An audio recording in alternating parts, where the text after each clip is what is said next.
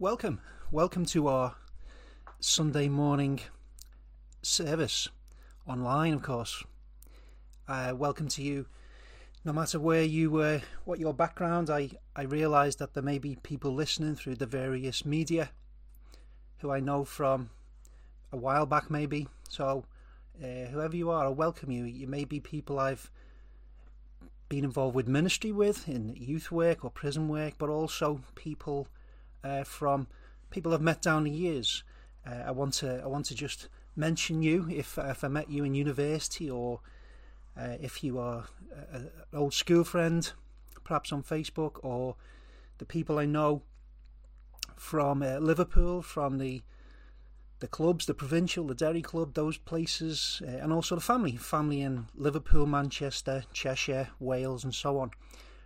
Whoever you are, if you're with us today, God bless you. We hope that you are brought to a better knowledge of the Lord Jesus Christ and a personal relationship with him as a result of the message preached today. So if you haven't joined us before, the format is, roughly speaking, we will open with a word of prayer, and there will be a couple of Bible readings, and one of those readings will be explained, hopefully reasonably well. And that's it. So about 50 minutes perhaps. So if you've joined us, please do stay. Maybe just this once. Maybe just stay, hang around, and see what it's all about. So we're going to open them with a word of prayer. So we're going to acknowledge that God is at the centre of everything. He's the most important, and so we want to get His blessing on our time. So if you wish, join with me and just be silent and maybe say amen at the end if you agree with what I say. So let's pray then. Dear Father in heaven, we thank you for today. We thank you that you've raised us from our beds, and some of us may be suffering in some way, maybe through physical or mental health of some description.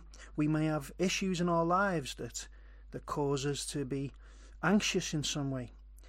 Father, you know all these things, but I pray that we might be able to set aside those things and come and really give our hearts over to you this morning. I pray, Father, you would accept our praises, because you are the Almighty God, you are the all-knowing God, you are perfect in holiness and righteousness. The Word of God says you have always reigned throughout the heavens, and you will reign forever and ever. And we thank you, Father, that you took some sinners off this planet and you've revealed yourself to them down the ages, even up to today. And we thank you that you've rescued them from their sin and all the horrible consequences of it. And I pray, Father, that you might continue to do this. Even today, we pray, Father, that there might be someone even listening through some sermon, whether this or another sermon on the internet today, and they might become aware that they are one of the people the Bible speaks about, that they, being a member of the human race, are in danger of judgment, and therefore they should make their way to that escape route that was carved out by Jesus. And so we thank you for him. We thank you for the Holy Spirit who comes and applies all those things of Calvary to the hearts of people, showing them their need of a Saviour. We pray in his name that you will bless us today.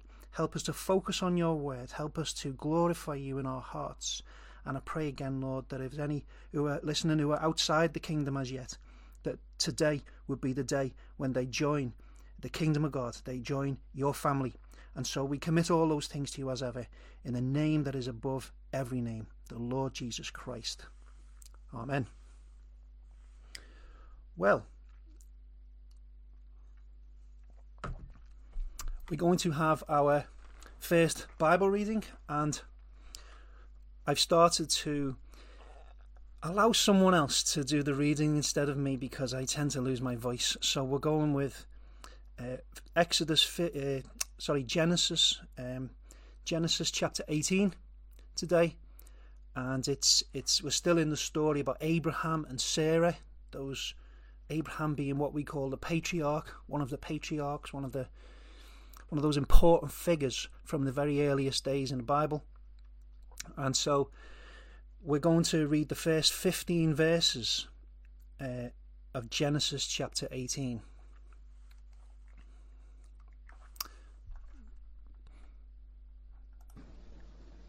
And the Lord appeared unto him in the plains of Mamre. And he sat in the tent door in the heat of the day. And he lifted up his eyes and looked, and lo, 3 men stood by him. And when he saw them, he ran to meet them from the tent door, and bowed himself toward the ground, and said, My Lord, if now I have found favor in thy sight, pass not away, I pray thee, from thy servant. Let a little water, I pray you, be fetched, and wash your feet, and rest yourselves under the tree. And I will fetch a morsel of bread, and comfort ye your hearts. After that ye shall pass on. For therefore are ye come to your servant. And they said, So do as thou hast said. And Abraham hastened into the tent unto Sarah, and said, Make ready quickly 3 measures of fine meal, knead it, and make cakes upon the hearth. And Abraham ran unto the herd, and fetched a calf tender and good, and gave it unto a young man, and he hasted to dress it. And he took butter and milk, and the calf which he had dressed, and set it before them. And he stood by them under the tree, and they did eat. And they said unto him, Where is Sarah thy wife? And he said, Behold, in the tent. And he said, I will certainly return unto thee according to the time of life. And lo, Sarah thy wife shall have a son. And Sarah heard it in the tent door which was behind him. Now Abraham and Sarah were old and well stricken in age, and it ceased to be with Sarah after the manner of women. Therefore Sarah laughed within herself, saying, After I am waxed old shall I have pleasure, my Lord being old also? And the Lord said unto Abraham, Wherefore did Sarah laugh, saying, Shall I of a surety bear a child which am old? Is anything too hard for the Lord? At the time appointed I will return unto thee, according to the time of life, and Sarah shall have a son. Then Sarah denied, saying, I laughed not, for she was afraid. And he said, Nay, but thou didst laugh.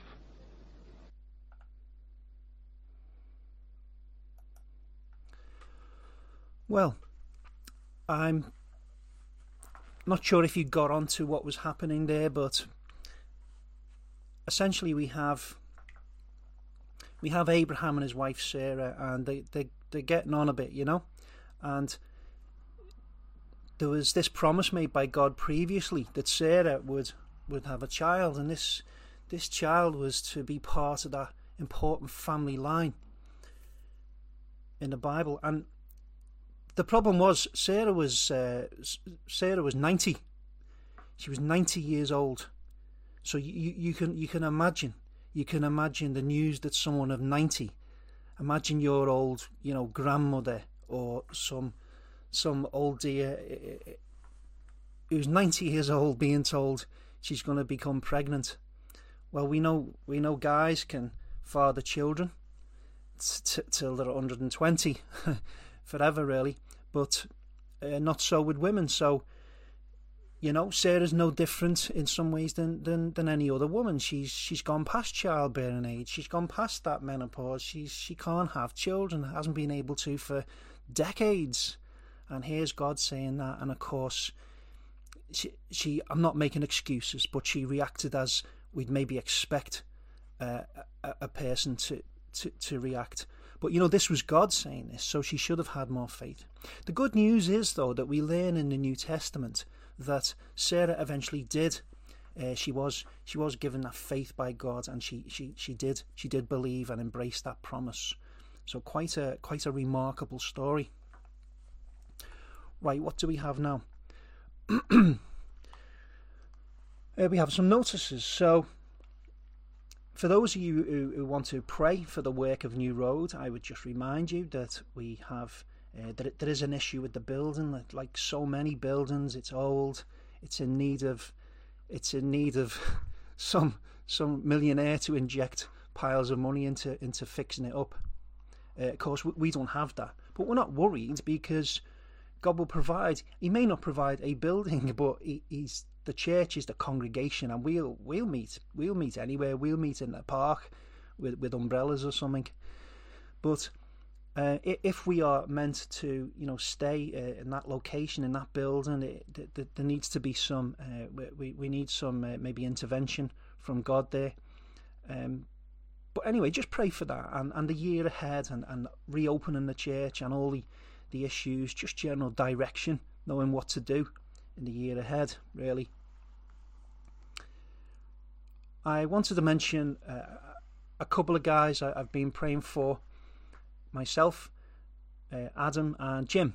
They are prisoners in different places around the country, and Adam has been asking questions about the Lord, and someone gave him a little gospel booklet, sorry, booklet, and it's called Ultimate Questions, and it's generally quite a useful, it's quite a basic, straightforward presentation of what the gospel's all about. And so he's soaking that up, and he's asking more questions. And there's Jim also, who wasn't interested in God or anything at first, but eventually he developed that interest, and maybe the Holy Spirit is working in him. And he was given a book by most of you will know Spurgeon, Charles Haddon Spurgeon, a Victorian preacher, and he read this book by Spurgeon, and he loved it so much he came back to the chaplain and said, "Any more books by that geezer, Spurgeon?" I don't think Spurgeon would mind being called a geezer. I think he'd be happy that people are inquiring into the things of God. So please, if you have a mind to, pray for Adam and Jim. I just wanted to mention about this webcast. This webcast now is it's going out live, obviously on Sermon Audio. It's also being simultaneously broadcast on YouTube and on Facebook. So if you're joining us on YouTube or Facebook, again, a great welcome to you today. And of course, we can also catch up. So if you are inclined to listen to these messages, but you find that you can't see them live, you can always catch up on the Sermon Audio, or even through Neurochurch's Facebook page. You can go to Neurochurch's YouTube channel; they'll be on there as well with the other ones. And quite recently, we've started broadcasting as well. Well, not broadcasting, but we've started a podcast on a New Road Church podcast. This is on Spotify now.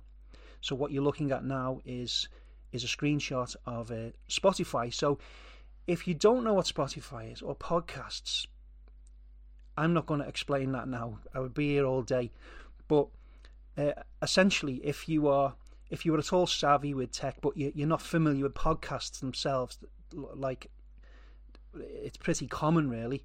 So even people who use computers might not know. Well, a podcast is like, imagine subscribing to a magazine, and you get the magazine through the post and you read it every month. Well, it's similar, except that you're subscribing to something that is, it's on the screen, it's on the computer, it's on the internet. And so so all our sermons now will be available after the event on Spotify. And some people might find that more convenient. I know we have listeners in the United States of America, and of course, right now as we go live, they are still in bed and fast asleep. So if they want to catch up with the message afterwards, they have that option of going on Spotify as well as those other media. On Wednesday, we have our Bible study, Wednesday evening, and that is over something called Meet Now. You maybe heard of that. This is a new feature of Skype. So we're experimenting with it at the moment, and it's going okay. We're getting used to that. And if you are interested in getting some feedback about people who've tried different formats, I know people have used Zoom and other things, but we've been using Meet Now, and it's been okay. One of the useful features is there's a subtitle feature, and it's really quite good. It means that an individual who's maybe having trouble with the audio or something, they can switch the subtitles on. So when another person speaks, the subtitles pop up on that individual screen, and they're surprisingly accurate. I was quite surprised. So I would, if you're looking for something to use, Meet Now by Skype is decent enough. In the forthcoming months, we will no doubt try different ones. But yeah, Bible study Wednesday, 7 p.m. We shall be continuing in our book on all the doctrines of grace and so on, those marvellous things about God's sovereignty and his love and so on. We will have a about a half-hour informal meeting. That's the people from New Road. We will have an informal chat about a few issues we need to discuss. We will have that beforehand, and then we'll go into our Bible study. And last week we had a great discussion, so we'll look forward to that. Right, well, we're going to have a hymn now, and so obviously we can't really, you can't have me singing, because that would be just a tragedy to hear me singing. But we've been looking on YouTube and places like that for congregational singing, or maybe folk singers. And what we're doing is, if you haven't joined us before, we're going through the Psalms. So that book of the Bible, which is all, it's all like poetry and so on. And these things were made to be sung. And so what people have done is they've taken that Hebrew language, those Psalms, put them as close as they can into English, and then turn them into like hymns. And so we're up to Psalm 43 this week. Oh, send your light. And it's based on Psalm 43. And we have a congregation singing this, so I hope you are blessed by this.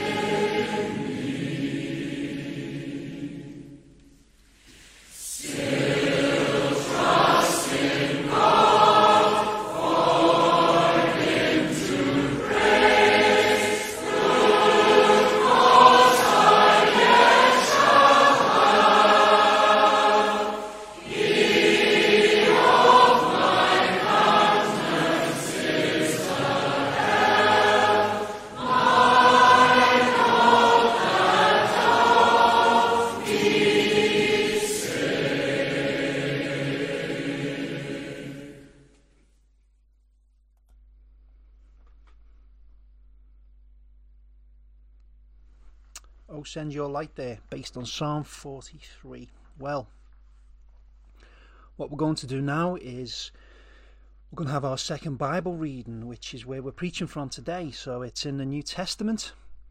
It's in one of those Gospels, Matthew, Mark, Luke, John. We're in Mark, the second of those Gospels, and we're in chapter 10. And today we're reading from verse 28 to 34. So Mark 10, 28 to 34.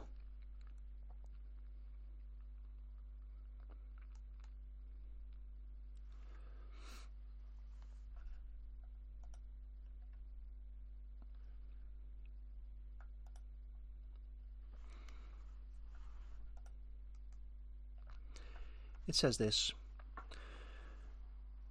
Then Peter began to say unto Jesus, Lo, we have left all and have followed thee. And Jesus answered and said, Verily I say unto you, there is no man that hath left house, or brethren, or sisters, or father, or mother, or wife, or children, or lands, for my sake and the gospel's, but he shall receive 100-fold now in this time, houses, and brethren, and sisters, and mothers, and children, and lands, with persecutions, and in the world to come eternal life. But many that are first shall be last, and the last first. And they were in the way going up to Jerusalem, and Jesus went before them, and they were amazed. And as they followed, they were afraid. And he took again the 12, and began to tell them what things should happen unto him, saying, Behold, we go up to Jerusalem, and the Son of Man shall be delivered unto the chief priests and unto the scribes. And they shall condemn him to death, and shall deliver him to the Gentiles. And they shall mock him, and shall scourge him, or whip him, and shall spit upon him, and shall kill him. And the third day he shall rise again.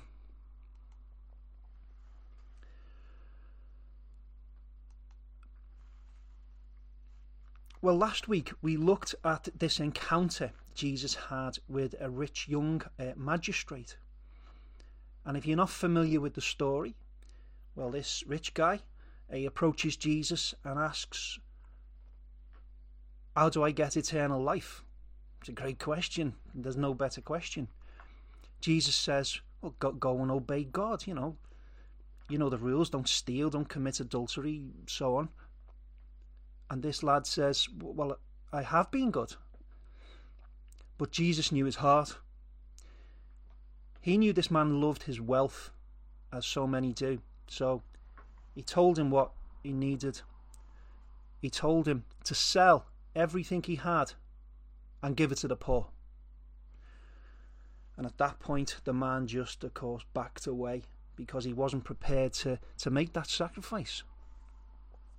So Jesus turns to the crowd and says, do you see how hard it is for rich people to get into God's kingdom?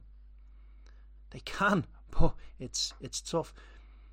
It's not that when you become a Christian, you necessarily have to give up all your possessions, but you do need to lose your love for the things of this world, including money. And you don't need to be rich to have a love of money. Poor people can be fixated with making money just as much as anyone else. Jesus said this, which you will recognize. He said it's easier for a camel to go through the eye of a needle than for a rich man to get into the kingdom of God.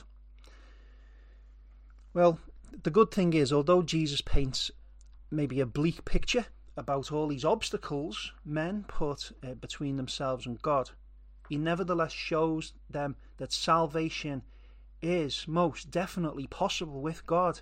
He can save people, and he does save people every day, all over the world.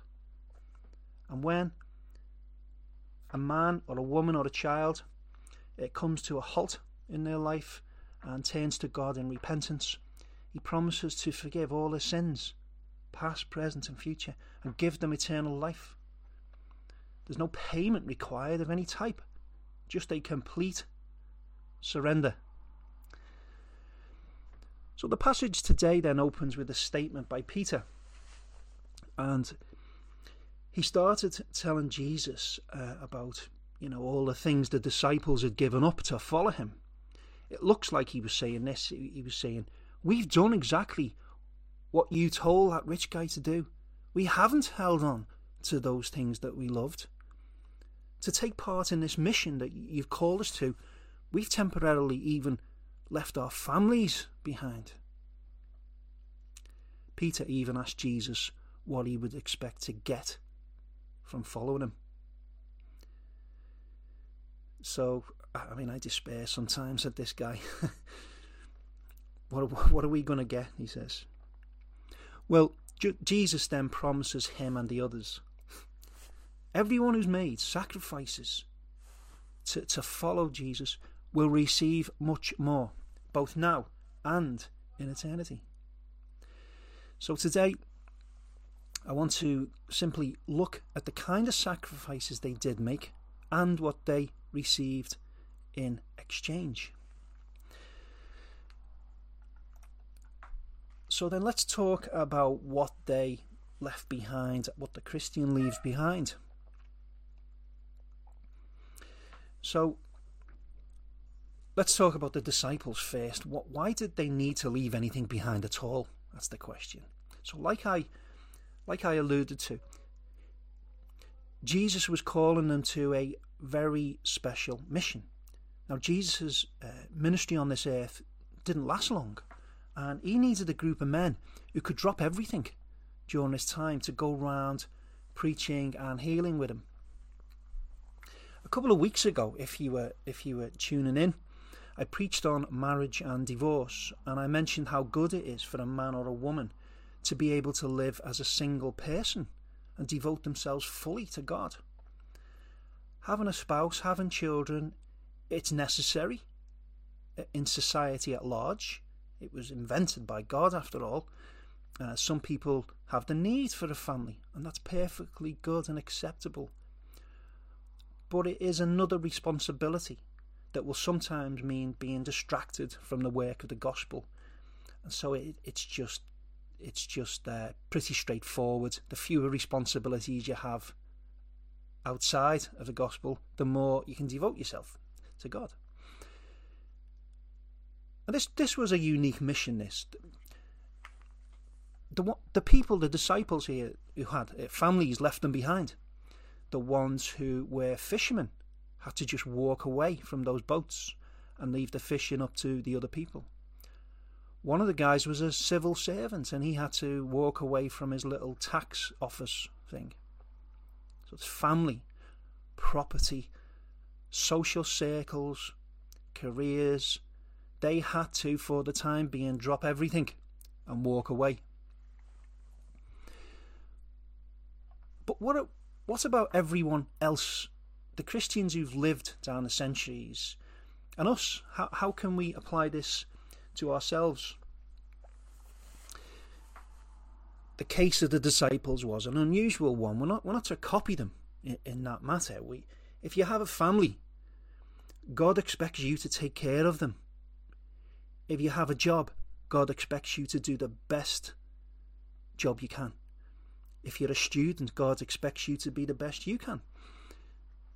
So when God saves someone, when they become a Christian,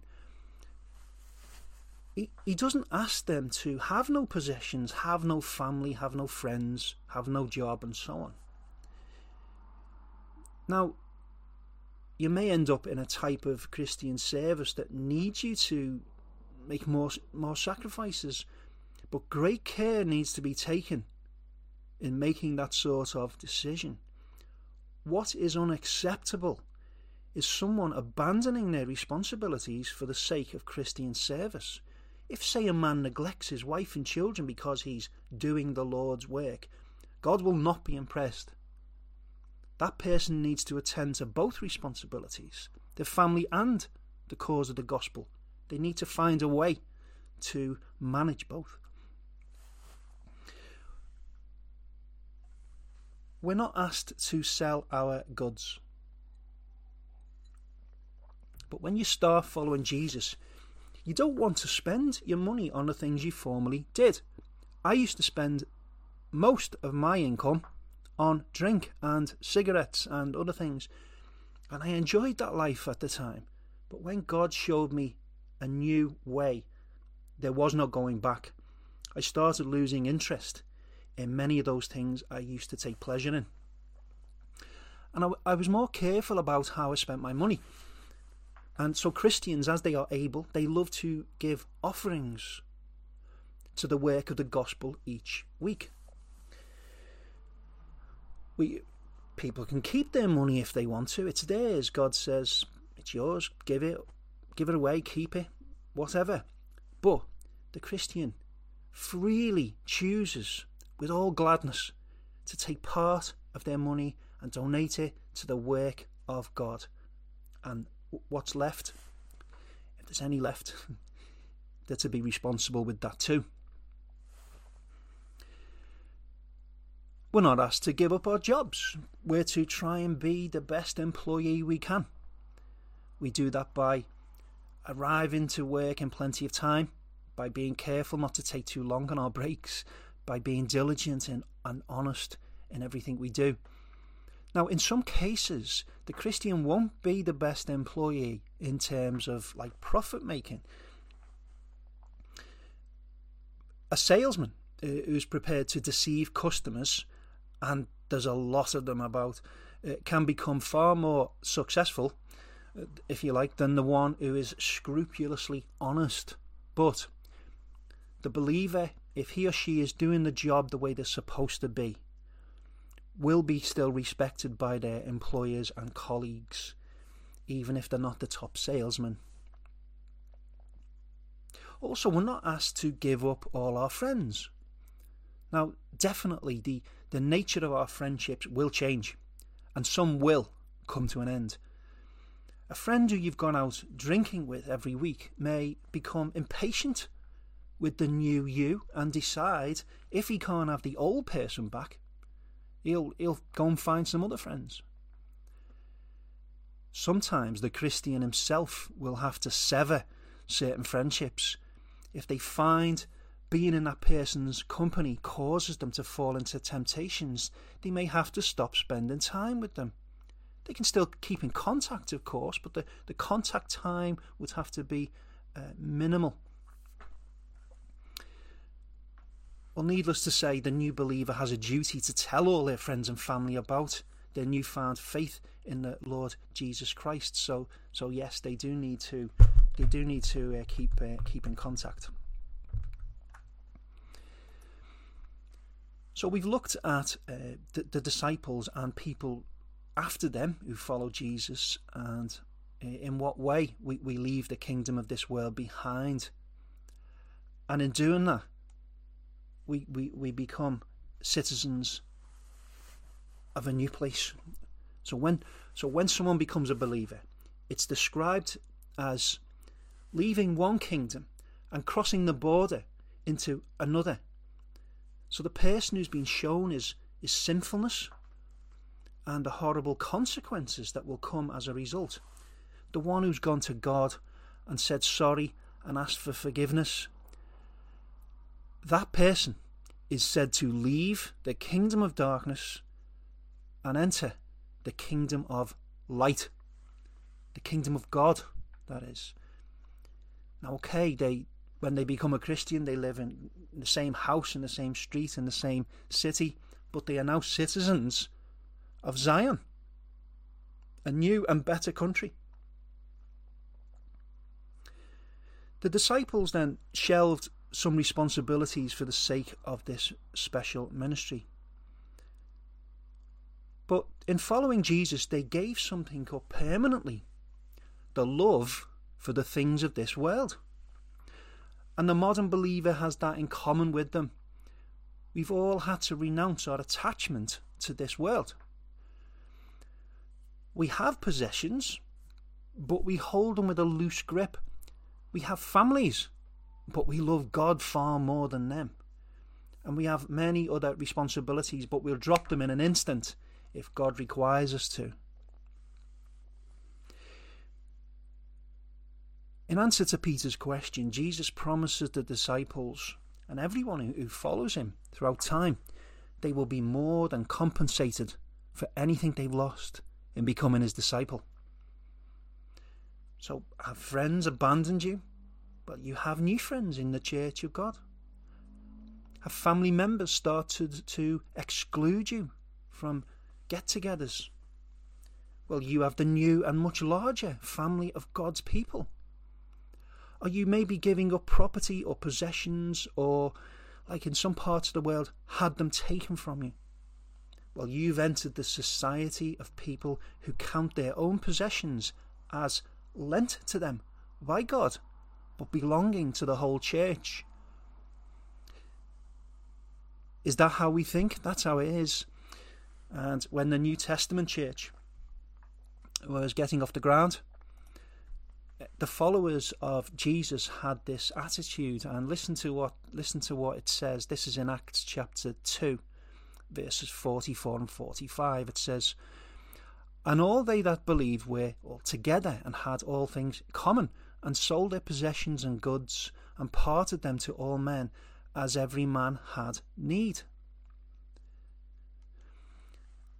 Now, there was no welfare system in those days, right? So the brethren of Jesus Christ had to support one another financially and in many other ways. In our day, well, in this country, in the United Kingdom, we do have a good welfare system, a good health support system in place for people who struggle financially, and it's for that reason we don't see all those kinds of activity today that we saw in that early church, because there's simply less need for that sort of activity of charitable giving and so on. But we must still hold the attitude that what we own is not ours. Everything we have is held in trust. It's been lent to you by God. And you can keep those things and keep your money as long as you are generous with contributing to the Lord's work, firstly, and you're prepared to let your possessions go if the need arises. So far, we've been talking about having this new family of believers around us and trusting that they're always ready to help each other whenever they can. But the blessings of God go much further. We get to worship God with his people. We love to spend time with them. We enjoy singing together. We take joy in praying together. And we gather and we do this breaking of bread together, the communion service. And there's more. There's even more. There's the peace of God in our hearts. It's a peace based on understanding that God is in control of all things. Pandemic, God is in control. World war, God is still on his throne. He hasn't lost any of his ability to rule. And the peace also, it comes not just from the knowledge of God's sovereignty, but also knowing what will happen when you die. I mean, this, whatever your thoughts are on this coronavirus, it's like other things. It's many other things. It's killed people, and people are petrified. People are petrified of death. Maybe they wouldn't admit it, but a lot of these people, they're frightened because they don't know what's going to happen to them. Well, what a peace the Christian has to know what will happen when they die. They will close their eyes in death and they will awake in a new world.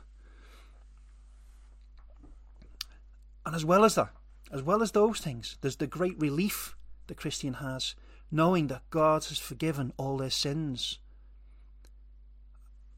You have this knowledge that at any time, any time of the day, for as long as you want, you can approach God. You can approach God himself in prayer. You can speak to him. And have the very God of heaven, the one who created the world, listen to you and me. It's an incredible gift. Manifold blessings. And into this heady mix of blessings that God gives his children, he stirs in some trials. And these trials come in many forms. You may suffer with bodily or mental health. You may be turned on by someone you thought was a friend. And Jesus promises that all those who wish to be courageous, all those who will be courageous in God's service, those who will be at the forefront of the battle, will be persecuted too. Persecuted.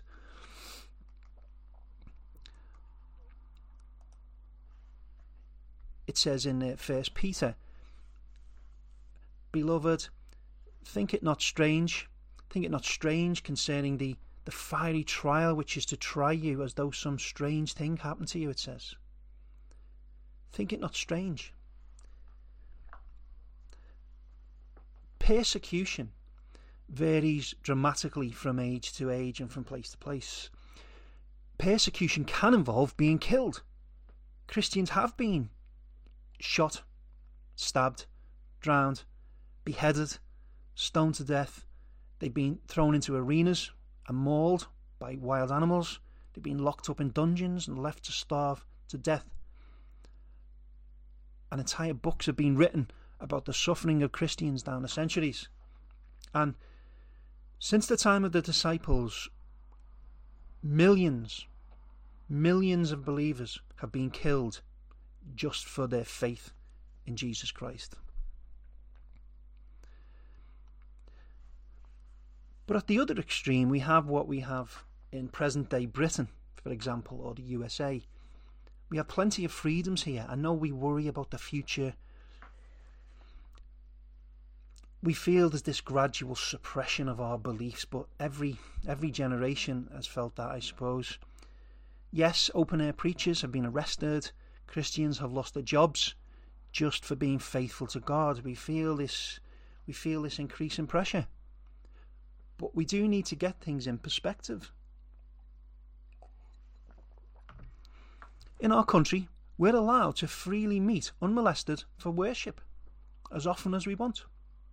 We're allowed to put Christian literature through people's doors. Men can stand on the street corners and preach the gospel to the crowds. And yes, some have been arrested, but you must remember that almost every open-air preacher who's been arrested has ended up receiving a public apology from the police and in some cases compensation for wrongful arrest. So, especially in this lockdown period, we now have millions, like our church, we have millions of believers and preachers and so on who are taken to the internet to spread the gospel of Jesus Christ. And there are certain subjects you know it's difficult to talk about without being banned. But still, we have a level of freedom that many other generations and many places even today could only dream of. And we need to thank God for what we have. And we need to pray for our brothers and sisters around the world who suffer. The point I'm getting to is that you might be wondering then why you haven't had this persecution. If Jesus says everyone who will obey him properly will suffer persecution, you may wonder if you've maybe been disobedient. Well, I'd like to make 2 points that might help. Well, firstly, the audience Jesus was addressing then would be suffering persecution. Persecution was going on at that time, and it got worse.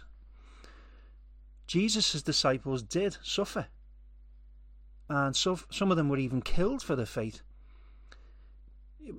Sure, it was a different age, different circumstances, but the ministry they were involved with would naturally expose them to more persecution because, you know, they were working full time for Jesus. They were traveling all around the place. They were preaching the gospel, and in doing that, they were sharing this unpopular message to many thousands of people. They lived in a world that was ruled by a pagan superpower, and they were even hated by the religious people of the day. So we shouldn't be surprised. You live in a different place. You live in a different generation. Most of you are not in full-time ministry, so there's less potential for you to suffer in any way. Now, although persecution in our country today is relatively mild, it can still be very unpleasant.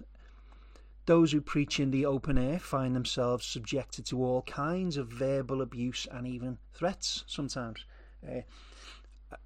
A crowd of people once told me they wished they could bring back the Roman Colosseum and feed us all to the lions again. And I laugh about it now, but they were serious.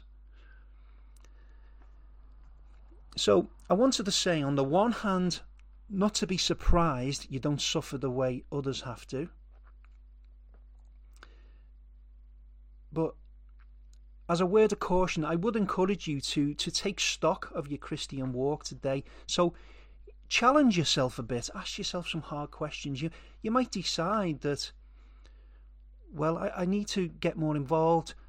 I need to give maybe just a little bit more time each week to God's work. You could maybe devote an hour a week, maybe posting some Christian literature through Doors, or you could go on social media and post some Bible texts. Wherever you live and whenever you live, Jesus' principle stands. The more you throw yourself into Christian work, the more likely you are to suffer hostility.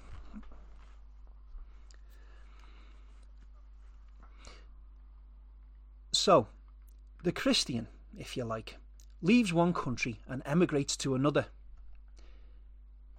He leaves the place governed by Satan and he becomes a citizen of God's country. He has to leave some stuff behind. The stuff he keeps, he must be prepared to give up immediately if need be. New friends then, a new family, peace, forgiveness of sins, access to God, blessing upon blessing upon blessing. That's the lot of the Christian. But the blessing to cap it all, of course, is eternal life. It's to have everything the Christian has now. All the good the Christian has now, times 1,000.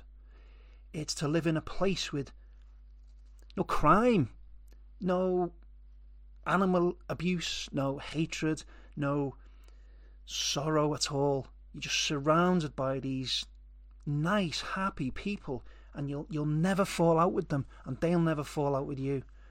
And the world that God's prepared for the Christian is a place where God himself is with his people. They'll get to see their Saviour, Jesus Christ, face to face. And if this unimaginable blessing were given to us for 1,000 years, it would be a magnificent gift. But the wonder of that existence is that it will never end. Every day a perfect day, and this happy comfort knowing that you'll never have to leave it behind. No one will get old and die. Just a never-ending succession of perfect days. What a wonderful prospect for the believer. Well, let's just say a word about how God pulled all this off. What did he do? How did he manage to take people and bring them into his family and give them all these gifts? How can he do all this? How does he take someone who's in rebellion to him and have them in his presence? After all, he is holy and perfect and without blemish. Man is the complete opposite. Every member of the human race who's ever lived apart from Jesus has come into this world sinning. They've grown up sinning. And as they become adults, they learn to sin in a greater variety of ways. And they maybe learn to hide it a bit better too. Mankind faces eternal punishment from Almighty God. That's what we deserved, every one of us. Everyone. And it's in a place that our old Bibles call hell. It's horrible and it's forever. But we learned last week that with God, all things are possible.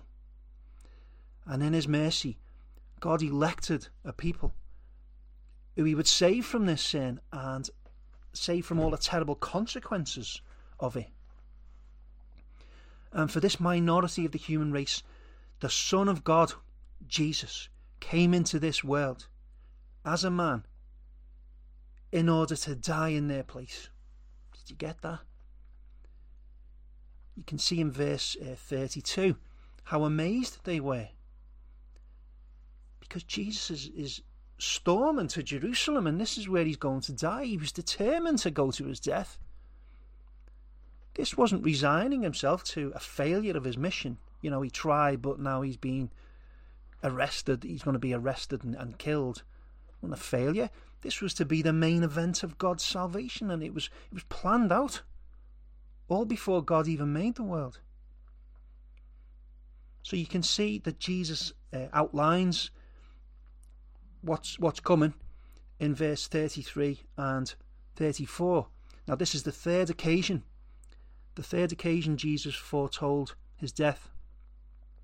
It started off in Mark chapter 8 with just a brief mention. Then in chapter 9 he added this detail that he was going to be betrayed into the hands of his enemies. And in today's prediction he adds a little bit more detail. He tells how he'll first be handed over to the religious leaders. They'll condemn him to death, but they don't have the legal right to give the death penalty, so they hand Jesus over to the Roman authorities. He tells them that they were going to ridicule him, they'd humiliate him, they'd hurt him. His bare back would be shredded by the whips of the Roman soldiers. People would spit in his face. By the way, it wasn't just the Roman soldiers who did this. The religious leaders spat in his face too. They were happy to contribute to the torture of this man. It says here, some began to spit on him and cover his face and buffet him and say unto him, prophesy. The servants did strike him with the palms of their hands.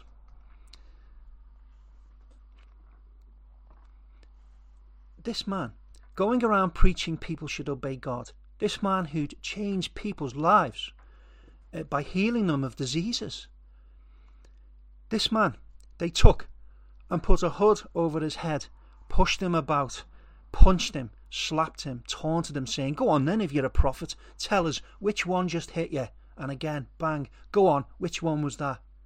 And so it went on. So it went on and on until all that was left was a man that was standing there with blood dripping from his head to his toes.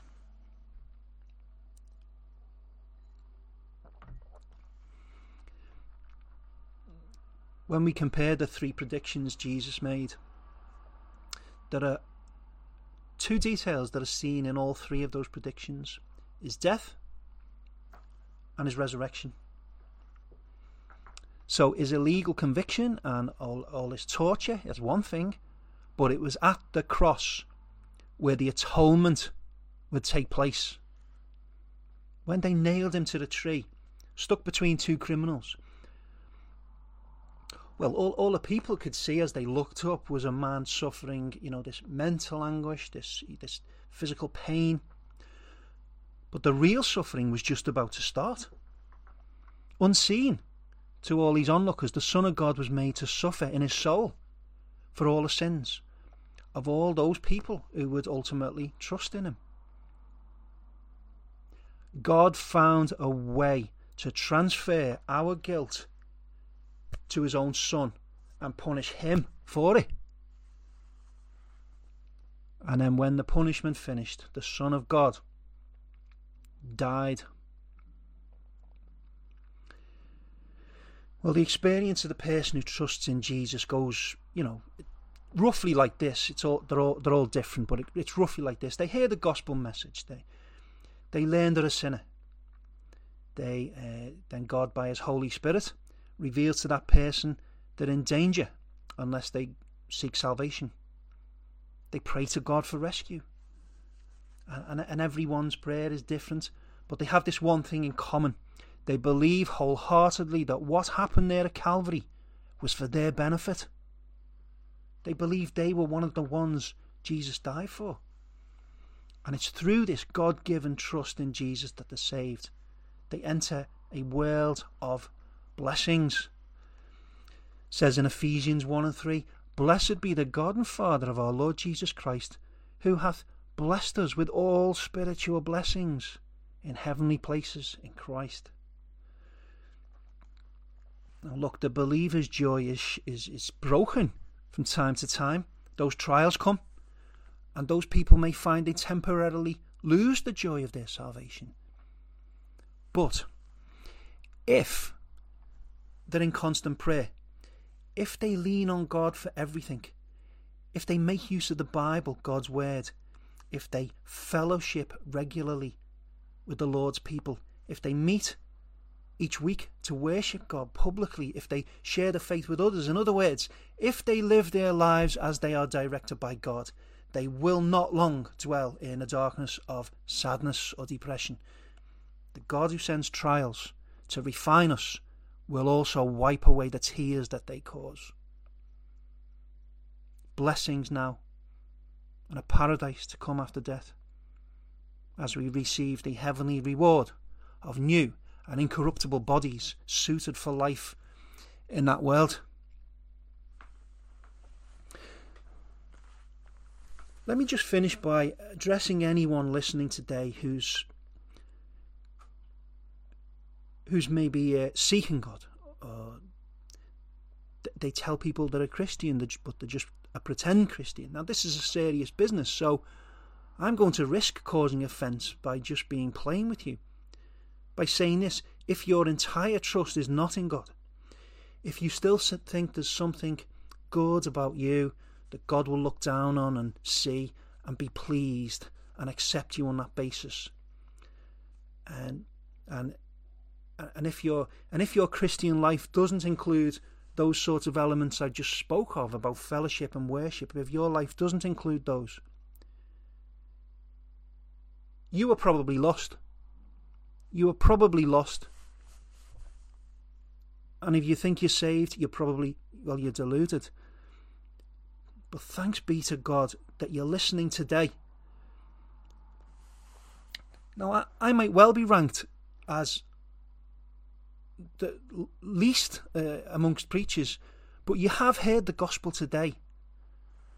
You've heard what Jesus has done, and you've been told that unless you turn to God in repentance, willing to receive his free gift of salvation, you have no hope. So look, a word from me and all the believers gathering today with me. Don't let the sun go down today before you get on your knees and pray to God for deliverance. We, the believers at New Road Church, the believers in the other local churches, we are all living proof that God rescues sinners. He blesses them with manifold blessings and gives them the promise of eternal life. So we'll leave you now with all our prayers in the hands of our good and gracious God. Well, I would just say to the believers, may the God of peace that brought again from the dead our Lord Jesus, that great shepherd of the sheep, through the blood of the everlasting covenant, make you perfect in every good work to do his will, working in you that which is well pleasing in his sight, through Jesus Christ, to whom be glory for ever and ever. Amen.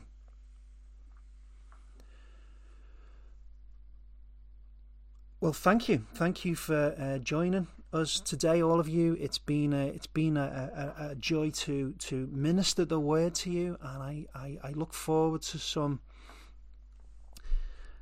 blessing in terms of comments by people who've been challenged or built up by something God has said in his word today. And I especially hope and pray that someone out there will even now be thinking that they have to go to God in prayer and repent and join the kingdom of God and be saved for all eternity. So may that be the case with you. Until next time then, I will say goodbye. Take care, everyone.